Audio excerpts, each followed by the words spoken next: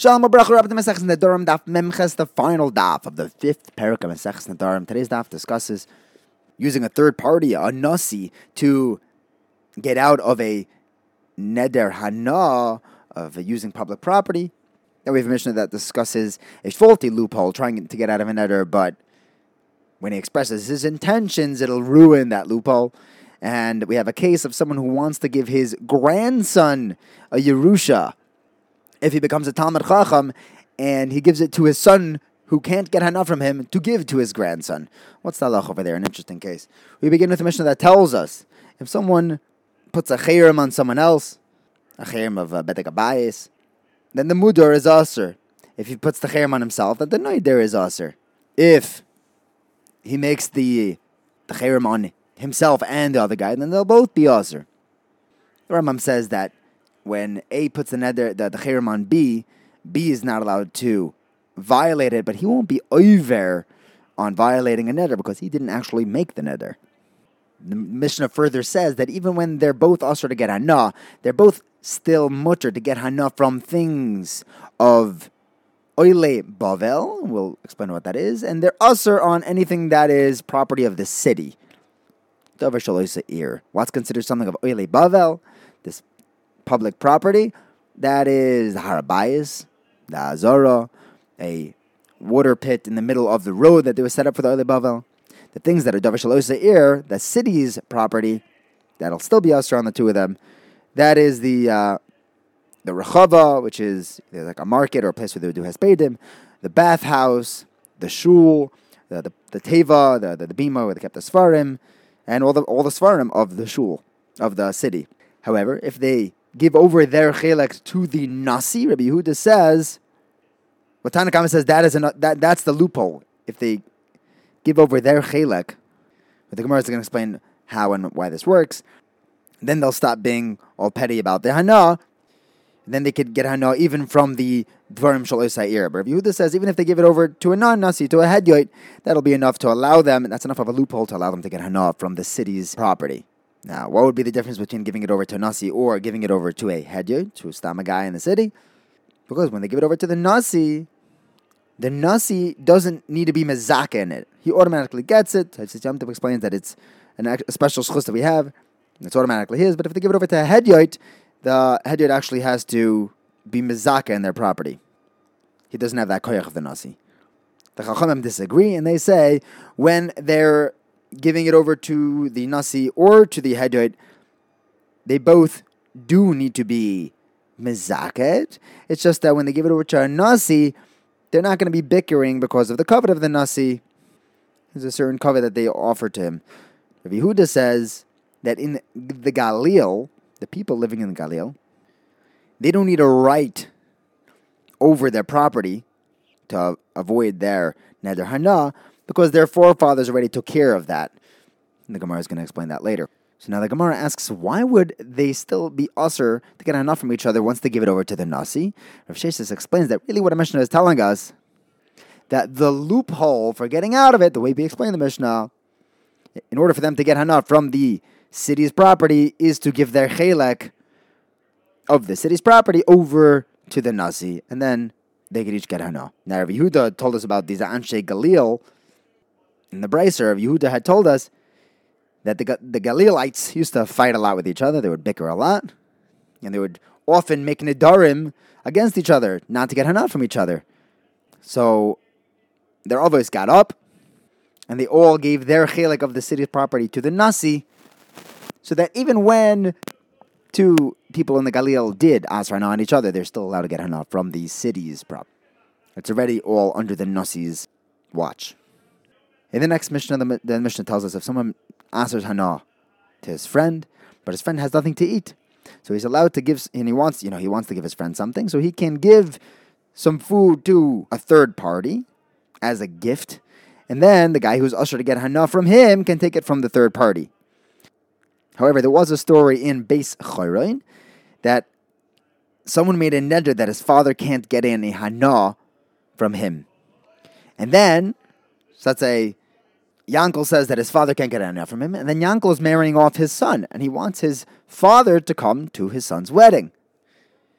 So what he did was, Yankel told his friend, Shimon, I'm giving you the entire wedding, the wedding hall, the suda, all the food, it's all yours, so that my father can come and enjoy the suda with us. So Shimon says, oh really, if it's mine, then I want to make it all hektish. So Yankel says, dude, I didn't give it to you to be mekadesh it.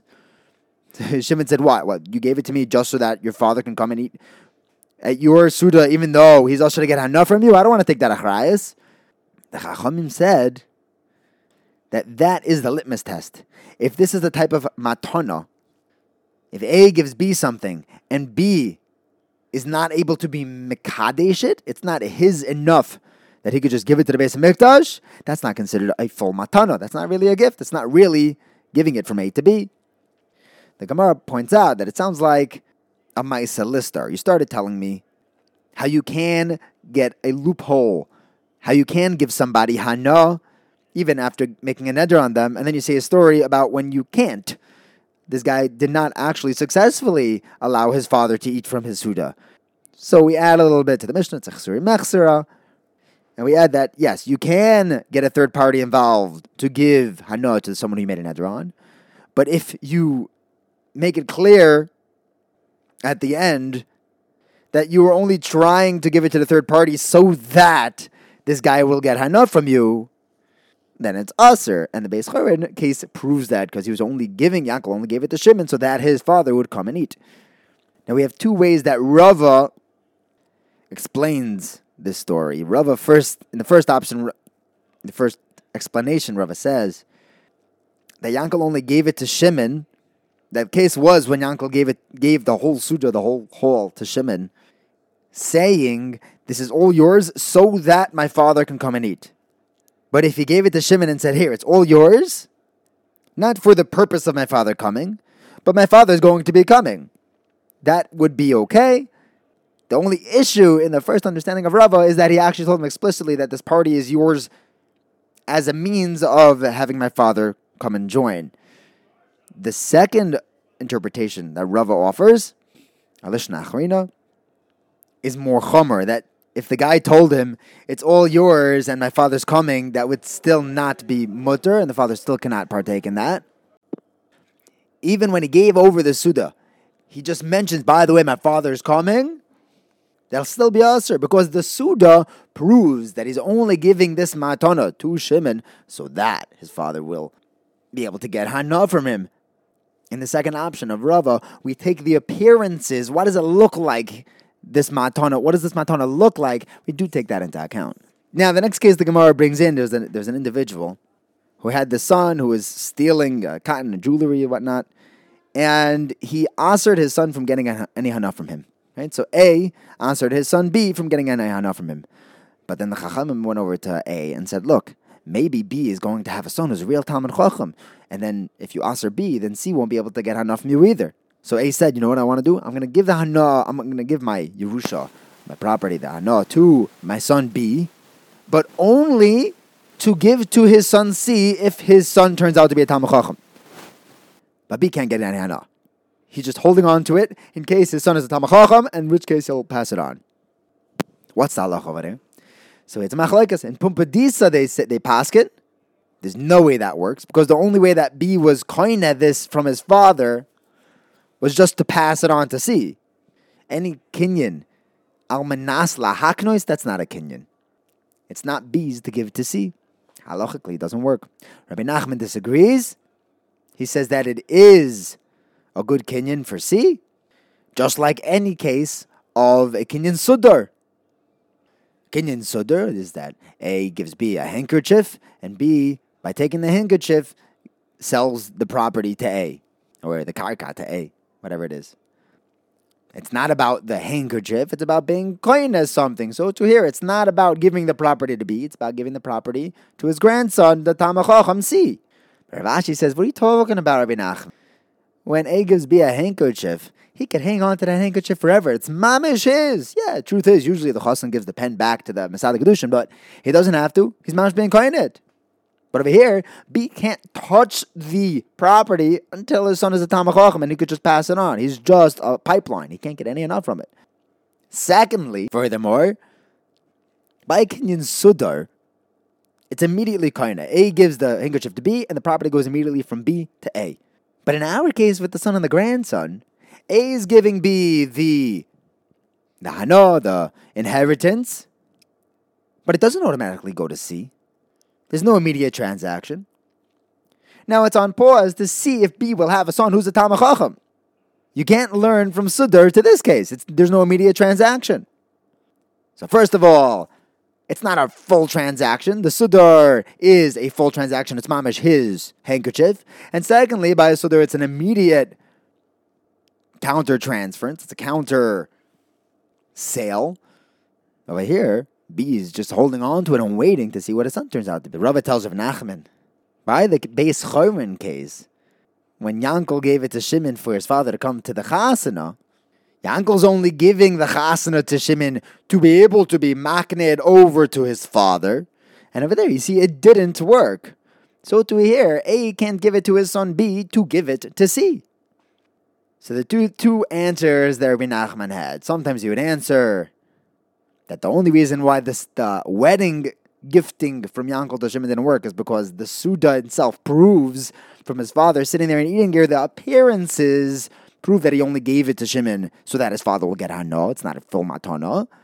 Sometimes he would answer, Rabbi Nachman defended his psak that A can give it to B to give to C, his future Talmid Chacham grandson, that's Rabbi Eliezer's shita that we have a special chumrah by nedarim, that even vitor is usher, even the tiny little things that people throw in, even that's usher.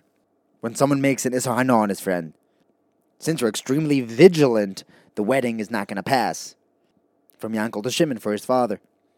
It's a special chumrah by nedarim. Now we have a Mishnah that tells us, we learned that the Chachamim said that any gift that the guy who you give it to can't just be makdish isn't a full gift. Now, why do they say kol matona, any gift? What's that including? L'chayr, that's including our case of A giving it to B just to give it over to C. Mashma that it shouldn't work because B can't be mekadesh, his father's Yerusha. He's only holding on to it to give it to his son who becomes a Talmid Chacham. Be'ezras Hashem. The Gemara says, no, that's not why the Chachamim said the Lashon of kol. That's not the case that they were including.